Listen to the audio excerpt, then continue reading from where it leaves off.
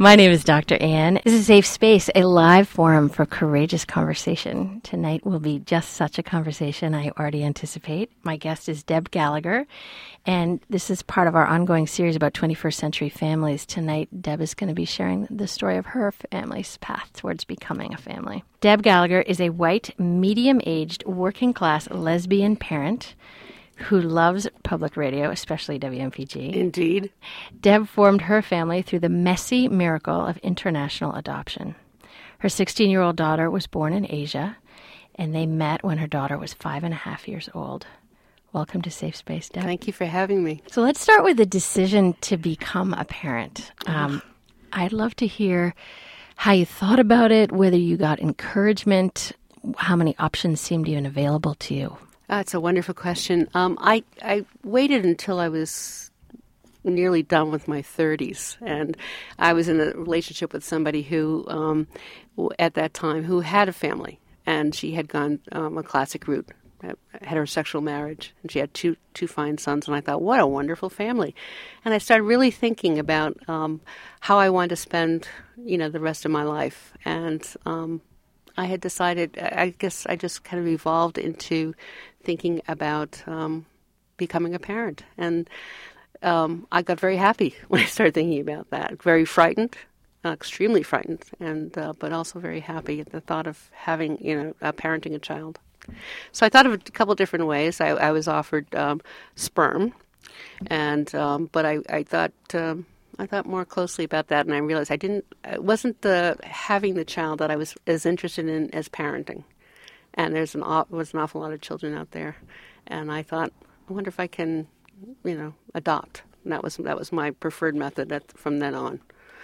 And at the time, I was working in a very lucrative job. It was the .com days, and I had a nice lucrative career in high tech, and I was able to, to go the adoption route, and I've never been happier.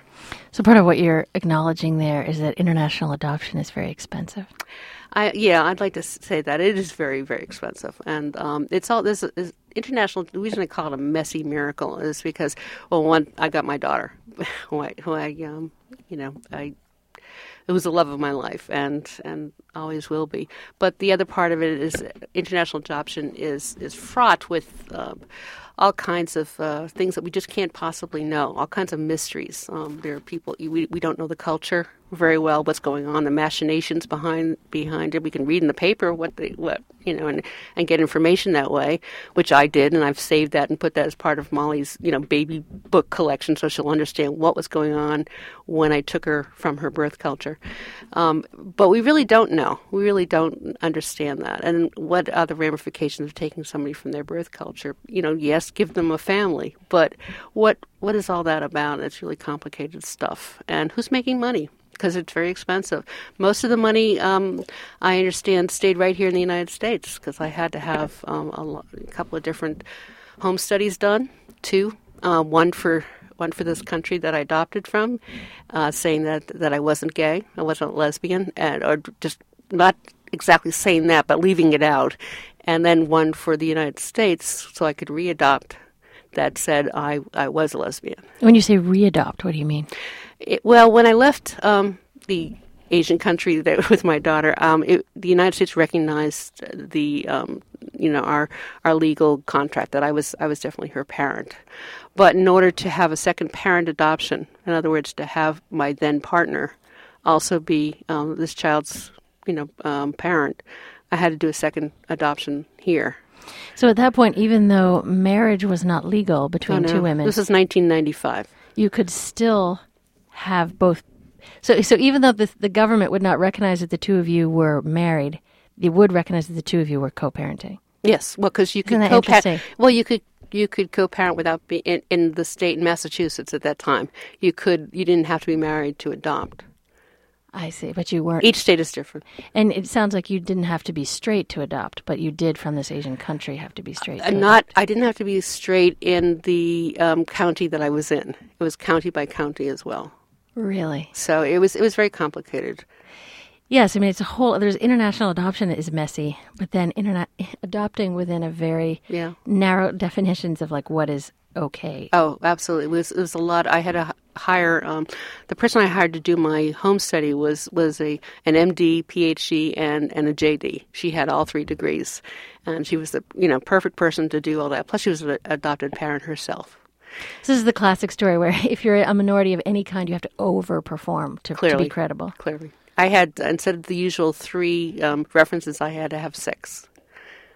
You had to? Like that was the word on the street, like the only way you're going to get approved is if you have a ton? That's what when she had her lawyer hat on, thought that would, my person who did all the home study and so forth, said to strengthen my position with the judge in a county that was much more accepting than any place else in the state, would look for more references rather than just the standard 3. So again, it was the over.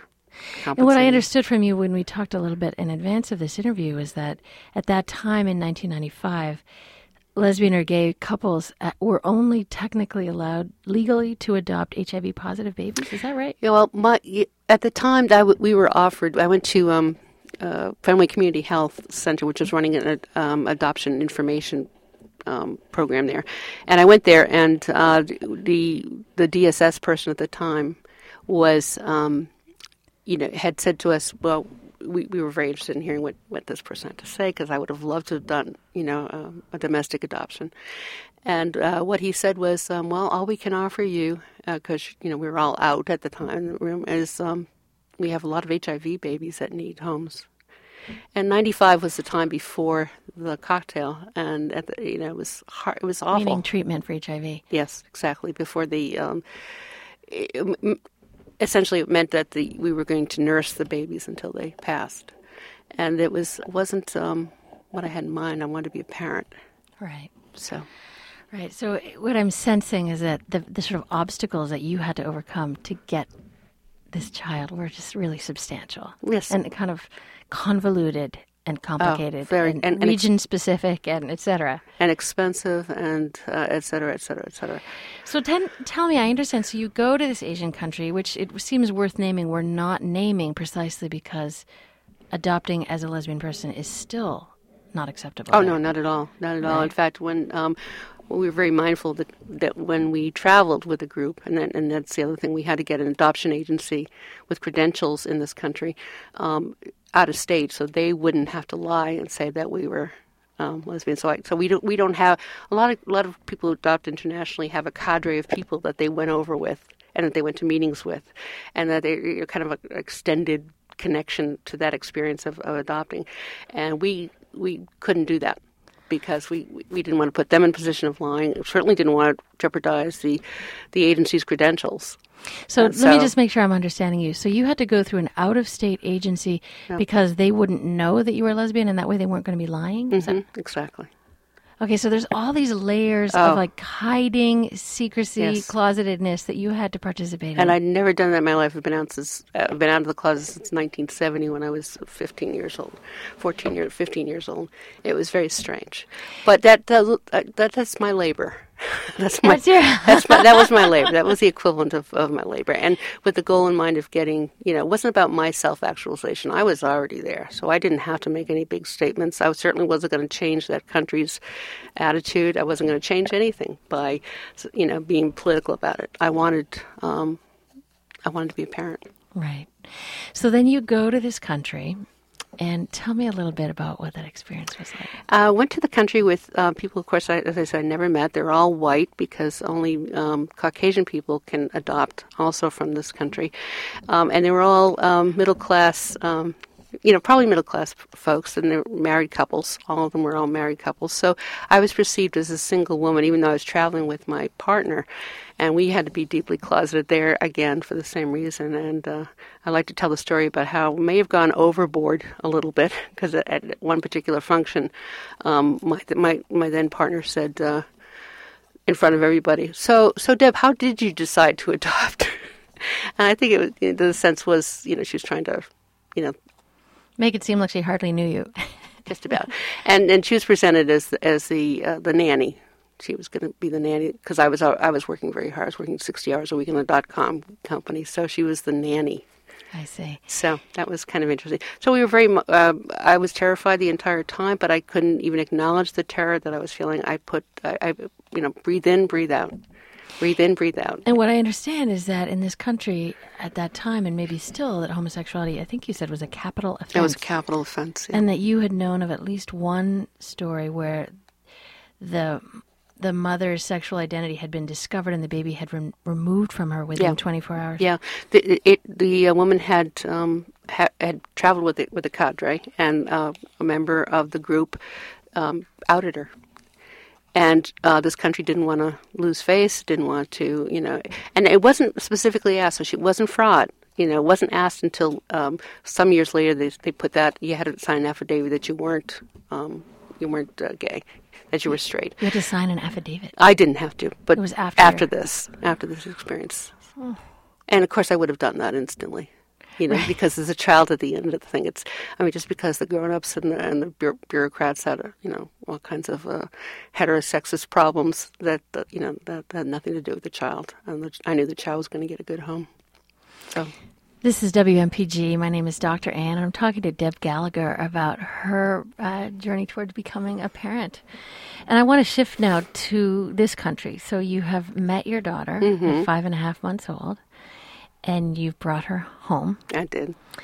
And there's so many questions to ask. But one of the questions is all about the fact that you are each from different races, and about how I know that one of the kind of themes in the adoption community is around familiarity and how much that is or is not important around attachment and bonding. I'd love to hear what your experience of that was in bonding with this little girl who looked so different from you. Did it turn out to matter? Did it turn out to be completely irrelevant? What was that like? No, it didn't matter at all. I was fully prepared. I think if it did matter, it was more about how am I going to raise a child of color. I was taking her out of her country of origin, and I was taking her to a very racist country. And I remember on the plane coming from the Pacific, holding her and saying, "I'm so sorry, honey." Because that was the work. But I had done. I had taken racism workshops. I had done read everything since I was a kid. I read all the African American literature I could because they were other, as was I, before lesbian literature became prevalent, and I was drawn to stuff. So I tried to do as much work as I possibly could before that.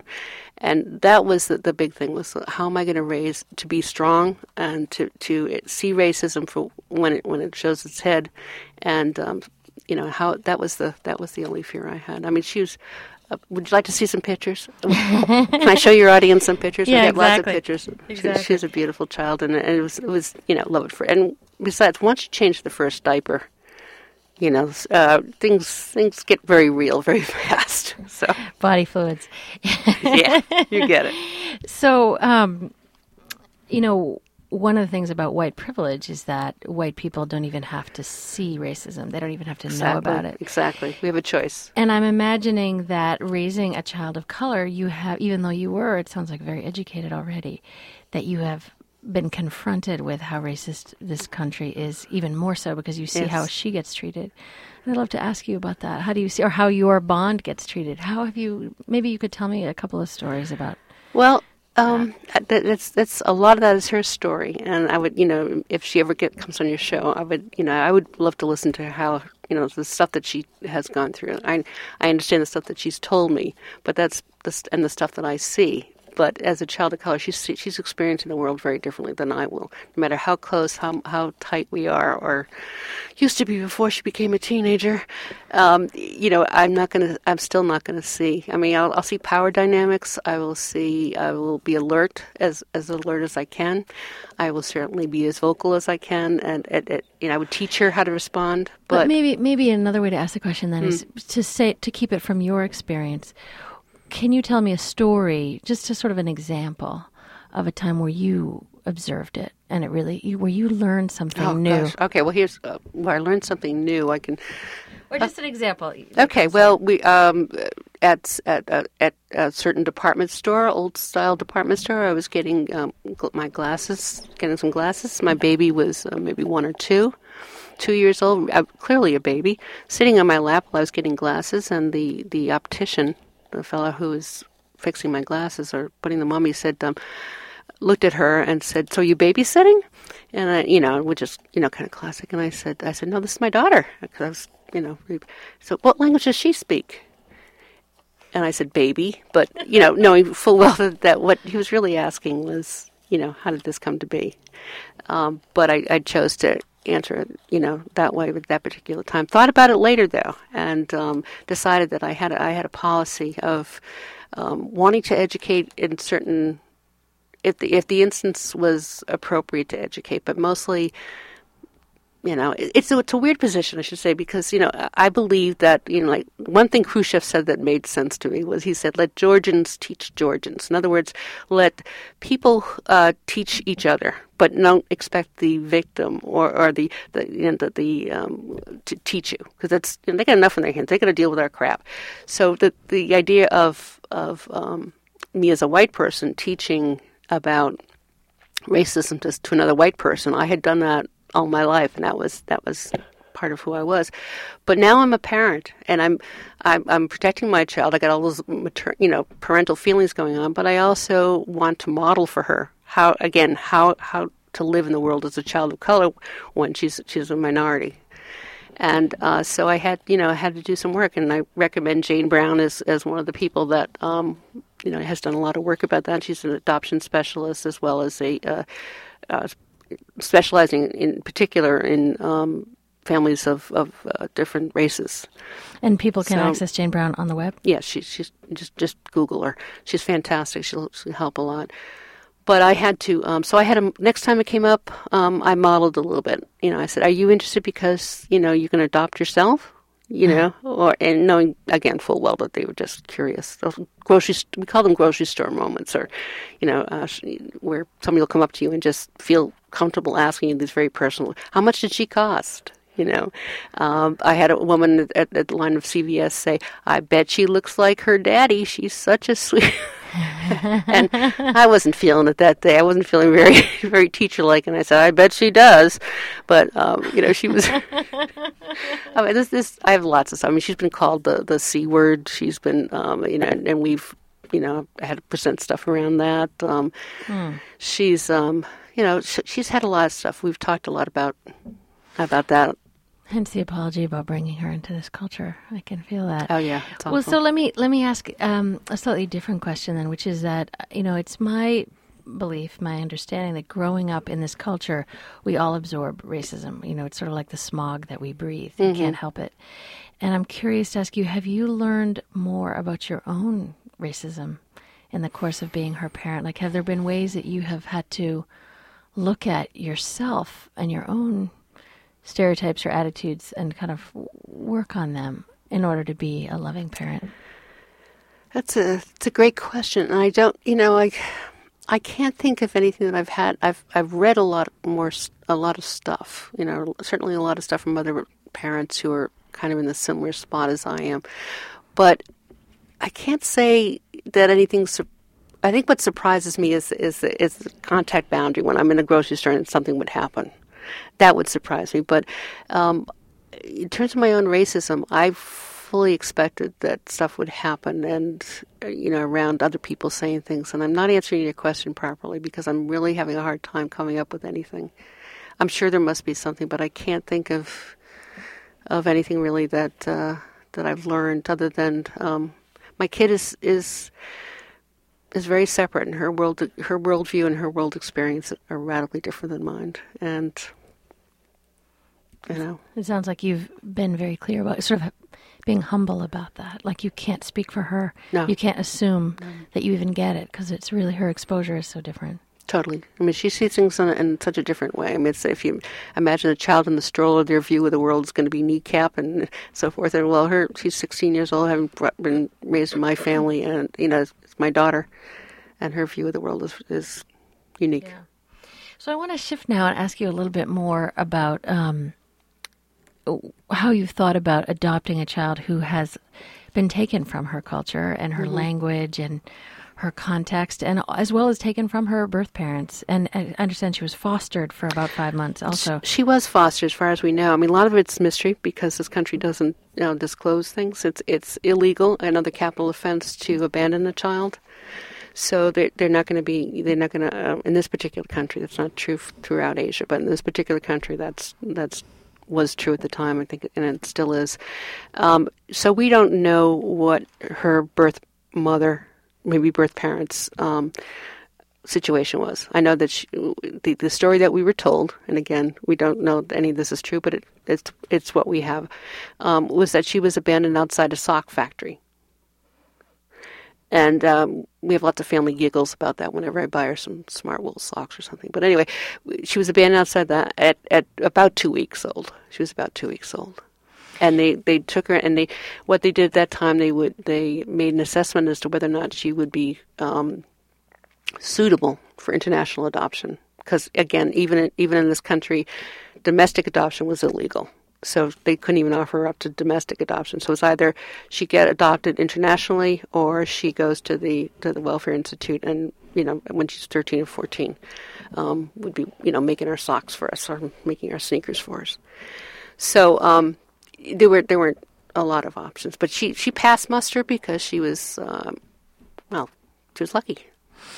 So, with your awareness about what you've called the separation wound, I'm curious to know how you have thought about that over the years in terms of how to help her with it, how to acknowledge it, that loss, what role your awareness of that wound has played in your parenting. I was just thinking about that recently, about how the time between her birthday, which we made up a birth date for, they had April 1st, and we said, in America, that's not going to fly. So they changed it to April 2nd, until the time I met her in October.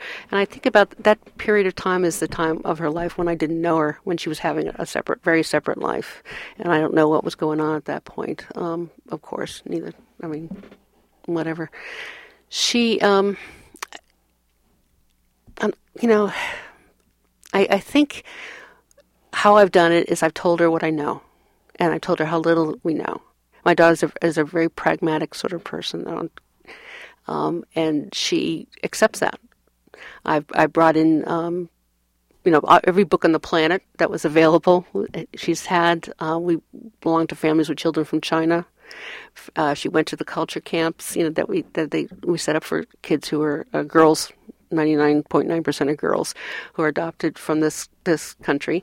And she, we did all that stuff as much as possible, try to teach her birth language, try to do all this stuff, and as well as raising her to be in the present, being in the moment, being an American as well, being in this culture. And did you find that she was drawn to learning about those things? Not at all. She was kind of repulsed by it. She didn't want to. She had a very strong negative reaction, even when she's very, very little, when she was like 2 or 3. She was, and I have to wonder, again, this is probably, you know about development far more than I do, so I have to wonder if hearing her native language, even at that age, roused something in her. And it was very hard, very, very hard for her, to the point where we wondered if we're doing any more damage than good for her. So even at the age of 2 or 3, if she heard her native language, she would have a really strong negative reaction? Yes, very strong reaction. That's very poignant. Mm. So did you back off from it as a result, or how slowly backed off that way and decided to deal with it as much as possible within the family and try to bring in people who were of the same race as she was into our family, which we did when she was in grammar school. We had a young boy from her birth country. He lived with us for a year. That had mixed results, but was still close to him, and his whole biological family came and did stuff, and so she got a taste of what their family life was like. Whatever I could do, I would try to do. But there was a point where I realized it was for me, not for her. She was not having it. And does she have any interest in going back to that country? No, not at all. None at all. No. Not at all. And I've asked her, I said, would you like to see your birth parents? Would you like to meet them? Would you like to, if fantasy time could happen? And she said she'd like to she'd like to be in a restaurant and look across the restaurant and just get a look at what they look like. But other than that, she's got no interest. But that might change. Right. She's only 16. She's only 16. Right. You said something to me that was very poignant that I wanted to ask you to tell me again, if you would, which is about what it's been like for you as a parent to kind of realize that this child is sort of yours and not yours. And kind of this this realization that I think you came to probably much sooner than me and many other parents who go more conventional routes about sort of who the child really belongs to. And I'd love it if you could say more about that. I hope I can say it again. If you think of that time that I mentioned earlier about between her supposed birth date and the time I met her, she had a life of her own. And so she came with a life that was already in process. I don't remember her. I didn't see her for her first burp or anything like that, or any of that. But she was already, she was sitting up. She was walking a little bit. She was doing all kinds of stuff. So she had very strong connections to her ama, her foster mother, and she grieved very strongly for that. So I saw that this is a fully formed person, very small person, but still fully. She was there, and somehow it felt naturally for me to think of myself metaphorically as the trellis, as her trellis. So like a trellis that a plant grows up. Exactly. Okay. Yeah, I was responsible for providing the soil, some of the soil, keeping it nurtured, but being the trellis against which she could grow. And that's been a great metaphor for me as I parent. I think that's, and it's like I can't wait to see. We're completely different temperamentally. We did the Myers-Briggs when in third grade, and I said, "Oh my Lord, the only thing we have in common is we're both mammals. We're completely opposite." She's very, very bright. She's very she's I could wax poetic like any other parent, but she's basically it's the idea that she is who she is already. I think what you said to me is sort of you realized from the very beginning that she kind of belonged to the world. Yes. And didn't really belong to you. And that in some ways, like more conventional parents, like arrive at that realization much later and often very painfully that this child is not like theirs. And it was very powerful to imagine how that affects how you parent when you've accepted that from the very beginning. That's a nice way you put it. I like the way you put it. It becomes a joy at that point that I'm blessed to have this experience with this other human being, that I get to nurture this other human being to a certain age, and love her for the rest of my life. I get to do that, and I get to be her parent. But whatever that, as that changes as she changes, but it's a sharing experience that I have with her. Okay. I'm just realizing that on that note, we're going to have to stop. Deb Gallagher, I want to thank you so much for being my guest. Thank you so much. And I want to just reiterate, you had mentioned that Jane Brown has a website that's really useful as a resource, and you also suggested a book. Maybe you could just quickly say something about it. Yeah, it's called The Primal Wound, and it's suitable reading for anybody, I think, who has adopted a child. Or is thinking about it. And that's by Nancy Verrier. Yes. Great. My thanks tonight to Jen Hodgson for mixing the sound and Maurice Lennon for the music. I also want to thank Neil McKenty for being my consultant. If you'd like to listen to this show in its entirety or email it to a friend, please go to the website at www.safespaceradio.com. You can also subscribe there to get a weekly announcement about the topic, and you can also like us on Facebook. Coming up next is Watchdog.